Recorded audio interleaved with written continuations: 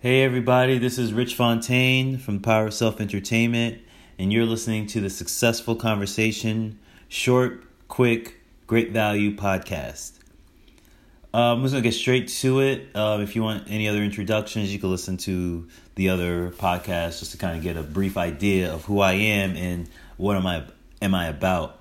But if this is your first time listening, I want to give straight value, so I want to go straight to the meat and potatoes.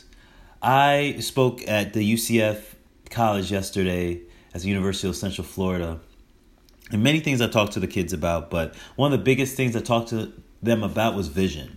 The very first question I asked them was like, does anybody have an idea of how they want their career to be? Do they have a vision, an idea for their life? And only one person actually did. He said he wanted to be a collegiate coach.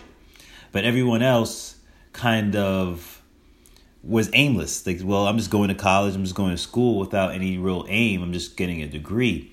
And I told him one of my biggest mistakes is not having a vision for my life.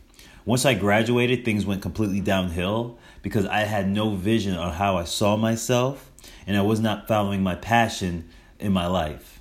But the day I started following my passions, the day I started working on myself and having a vision on how I saw my life and how I wanted my life to be, that's when everything changed for me, because I stopped being aimless and I started being directed. And I called it my single-minded focus, that the aim of my life is the vision. That's why I'm here. That's why what I'm about. And that's my mission on this planet, is to fulfill that purpose, which is my vision.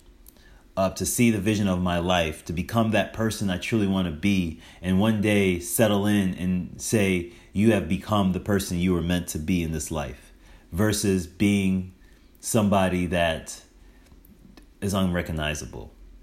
So I think that's huge. I think that's a big thing, to have a vision of your life. Write down your top 20 ideas or top 20 visions. Like if you say, I live the ideal life, you could create your life from scratch and everything that you broke down that paper would come to fruition. What would that look like? And then ask yourself why. Why do I want this particular vision? And if you can match your why with your vision, that's when things really start to take off. It's like this switch in your mind that says, all right, I have a map. Now I'm ready to sail. And of course, you have to be flexible. Not everything's going to go exactly your way. But once you have a vision, you have a map. Christopher Columbus he was on his way to India, but he had a map on where he wanted to go to the new land. He wanted to find something new, and he found it.